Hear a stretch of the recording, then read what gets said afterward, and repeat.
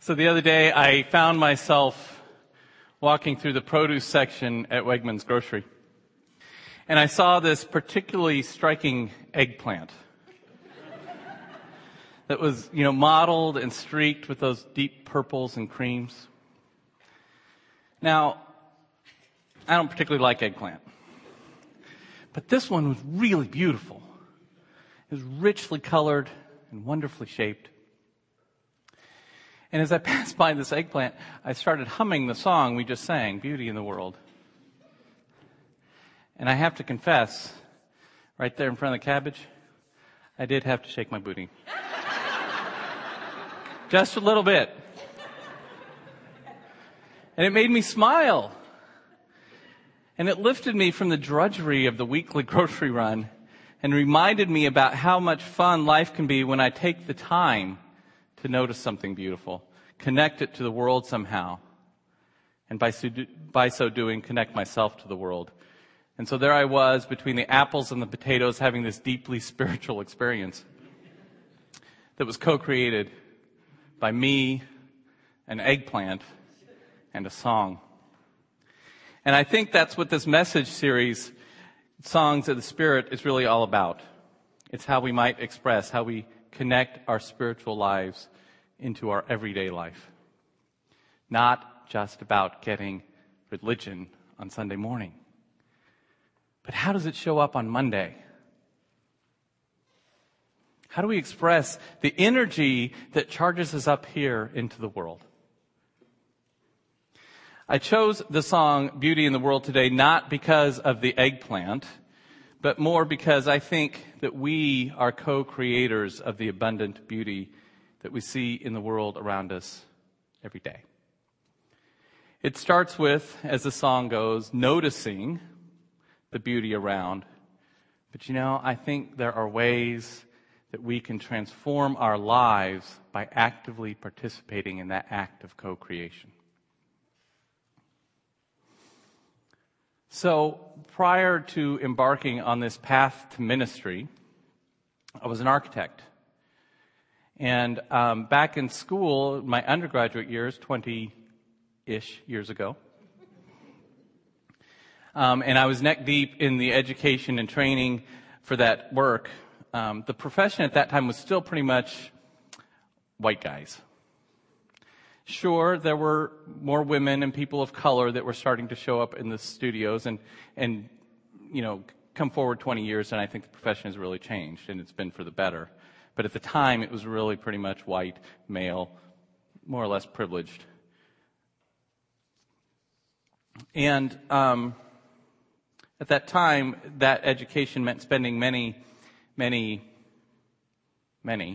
hours in a university studio, the proverbial ivory tower, where we learn to design ivory towers. So you can imagine that as architecture students, one of the topics of discussion that would come up quite often was beauty. And we had an architecture professor that insisted that for something beautiful, above all other attributes, it had to have a clear order and a defined structure. And at the time I liked that idea, but my ideas have been kind of evolving. And I recently ran across images by a Swiss artist named Ursus Wehrli, whose work pokes fun at our attempts to constrain beauty in such rational terms. And he calls it tidying up. So in this case, he's taken our pine branch and he's very neatly given it a nice structure and order. So in any case, my understanding of beauty has and continues to evolve, perhaps past the structure and order move, which is why I've recently become intrigued by another definition of beauty. This one comes from a man by the name of Alfred North Whitehead. Some of you may have heard of him. Maybe you have not, and you're lucky. Alfred North Whitehead was a mathematician and philosopher of the early 20th century and one of the fathers of a rich and complex philosophical school of thought called process relational theology. Whitehead sees beauty as the coming together of the most intensely contrasting things to create something new. Beauty as the coming together of the most intensely contrasting things to create something new. And I think this image of the flower coming through this crack in the pavement kind of gives some visual to that idea. The most intensely contrasting things coming together to create something new. There is a line of critical thinking that philosophers and theologians, Whitehead being one of them, have wrestled with, which is called the is-ought question. It's kind of confusing. Is and ought, right? And this is the question of how do we understand the world as it is versus how we understand or can imagine the world as it ought to be. How do we hold these two things at the same time? And how do we make this bridge? Philosophers and theologians aren't really the only ones who ever deal with this question. In fact, I believe that we all deal with this question every day of our lives. Macy Gray's song we just sang points to this. She says, I know you're fed up. Life don't let up for us. All they talk about is what's going down, what's been messed up for us. That's talking about the way the world is, or one way the world is. And you know, it's easy to get stuck there, right? It's easy to get stuck in the is of the world, or at least the is of the world that drags us down into fear and suspicion, and sometimes even violence. And we can take the case, this recent case, this high-profile case of Trayvon Martin's death.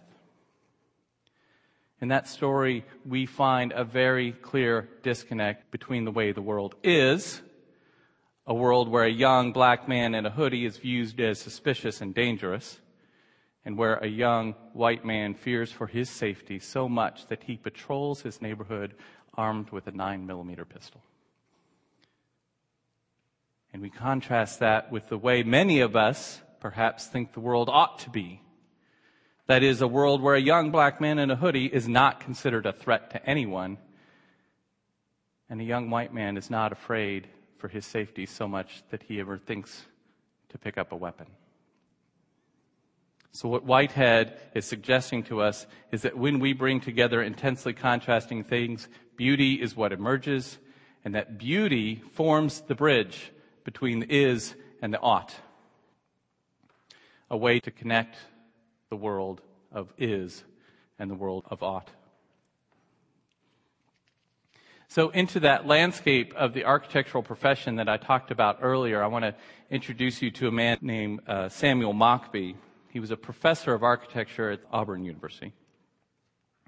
And he has this radical idea to take privileged architecture students out of their ivory tower and place them in the middle of Hale County, Alabama. Now, Hale County, Alabama is one of the poorest counties in Alabama, and then by extension, one of the most impoverished in our country.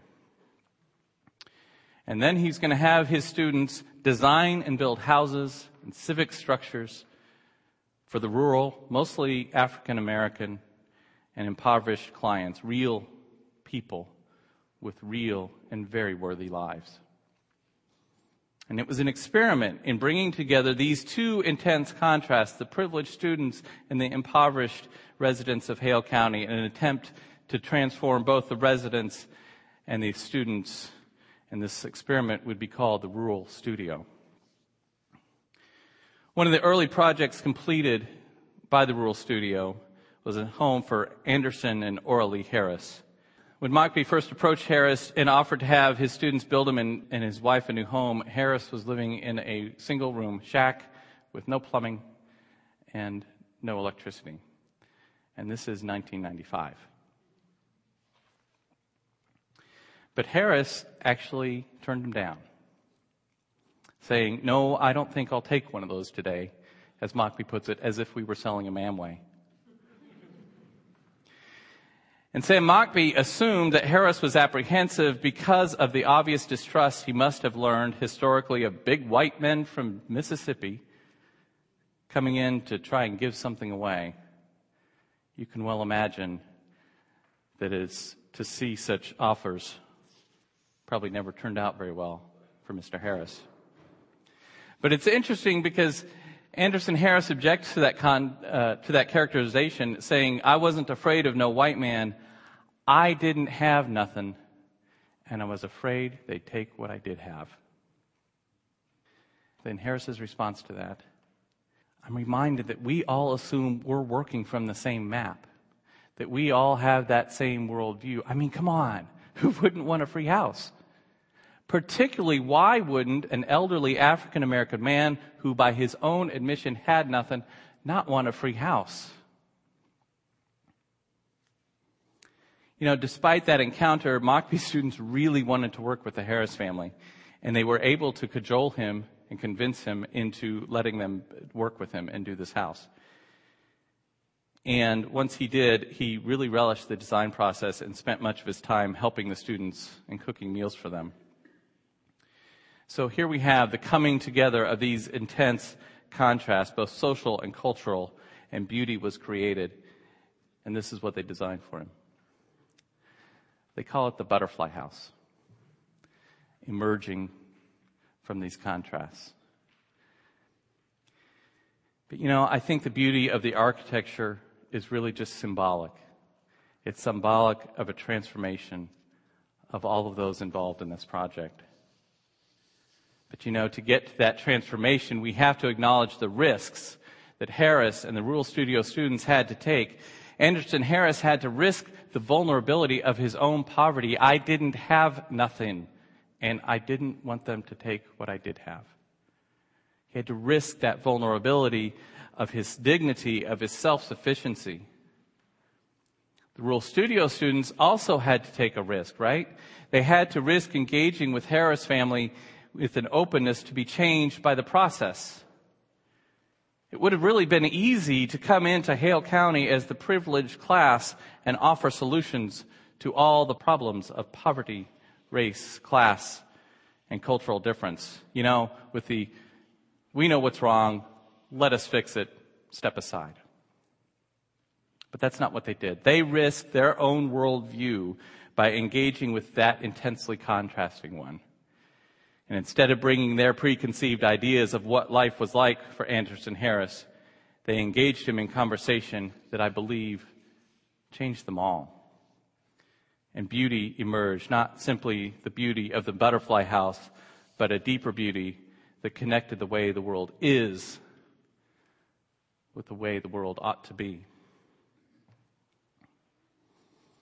So then I was thinking, you know, how might that work in the case of Trayvon Martin? Where can we create beauty there? Now, to be sure, finding the contrasting elements in that story isn't really hard to do. There are plenty of people who are resigned to the way the world is, and that is a world where the death of Trayvon Martin is a tragic example of the isness of the world. It's just the way it is. And there are those who are outraged. Outraged because they imagine, even demand a view of the way the world ought to be, free from the fear and the violence that led to Trayvon's death.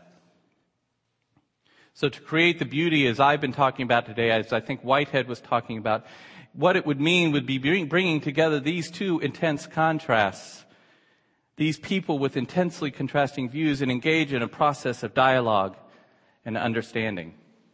And that sounds really great, right? There's the catch. There's always a catch, right? And the catch here is for that beauty, for that transformation to occur, those that engage in the process must be willing to risk their own vulnerability.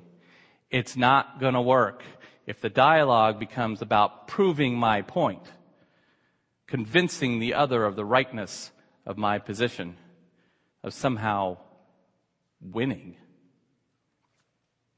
To engage in this work, people must be involved, must be willing to be profoundly changed by the encounter. They have to be willing not to know what the results will be, and to intentionally let them unfold. And this is tough. This is tough work. This is even countercultural work.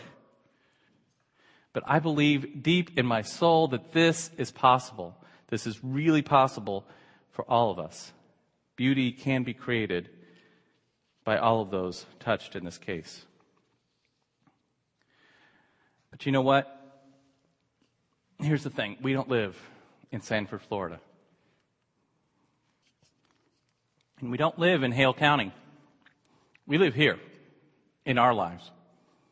So how does it work here? How does this co-creation of beauty in bringing together the intense contrast work for us? So I'll share a story with you. Many of you have heard this story before because Reverend Ken has told it a couple of times, which is really unfair because it's my story. So the story is, many years ago, I was picking up my daughter, Grace, from preschool. And she was about 2 or 3 at the time. And we had gotten home, and I got her out of the car, and then I bounded up the stairs to the back door and was unlocking the door because, I had things to do. There were things to do that day. I had stuff to do. I don't remember what it was, but there was clearly stuff to do. So I unlocked the door, and I opened the door, and I turned to let her in, and she's not there. She's over here, down the stairs on the sidewalk. And she is sitting down there on the sidewalk, and she's got her blankie in one hand and her thumb in her mouth. And she's pointing at something with a stick. Her eyes are transfixed on the sidewalk in front of her. Come on, Grace. We gotta go. Come on, I gotta go. You gotta get inside. Come on. And she didn't move. She just sits there staring at the sidewalk. Getting a little frustrated, right? Come on, Grace. Let's go. We gotta go. Come on. Get inside. Grace, come on. And she doesn't. She's sitting here. She kind of cocks her head to the side. I think she hears me. But I don't know, because her eyes have not left that sidewalk. I'm over here. Oh, Grace! Come on! Let's go! Inside, now! And then I realize, just in that moment, this is one of those moments, right? This is one of those moments where I, as the adult, am trying to enforce my power and privilege as the dad over my daughter. And rather than finding myself engaged with my daughter with whatever she was staring at the ground, I was over here yelling. And so I walked back down the steps. I got down, and she kind of curls up into my lap, but her eyes never left the sidewalk. And I'm looking, and I don't see anything. It's just a sidewalk. And so I whisper, I'm like, hey, Grace, what do you see? And she takes the stick, and she kind of points. And there's an ant, about 2 millimeters long, right? This little tiny ant. And there's a crust of bread, about 5 times its size. And that ant is pushing that crust of bread. And then it crawls up over it, and it grabs it, and it's dragging this crust of bread. And then it tries to crawl under it and move that crust of bread forward. And it's fascinating, and it's amazing. And I'm staring at this ant. And Grace and I are sitting here on the sidewalk, and we're watching this ant, and we watch this excruciating scene as this ant slowly drags and pushes and pulls and cajoles that crust of bread to the edge of the sidewalk and then drops off into the grass. Grace stands up, walks up the stairs to the door, and I'm sitting there. I have no idea what to say, no idea what to do. And Grace gets to the top of the stairs and says, "Come on, Daddy." And you know what? I would have missed it. If I had stood there at the top of the stairs holding on to the power and privilege of being the adult, of all the things I had to do, I would have missed it. I would have missed the beauty of that ant. I would have missed the beauty of quietly sitting with my daughter in my lap on a warm fall afternoon. I would have missed it if I had not risked my own vulnerability, my desires to not look foolish. In that moment, the ant and that crust of bread and Grace and we were co-creators. Co-creators of the beauty of this world.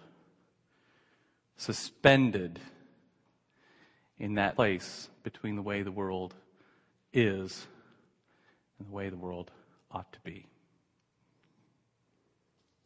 So I think this is what is available, what is possible for us. We are co-creators of the beauty in this world. I know you're fed up. Life don't let up for us. All they talk about is what's going down, what's been messed up for us.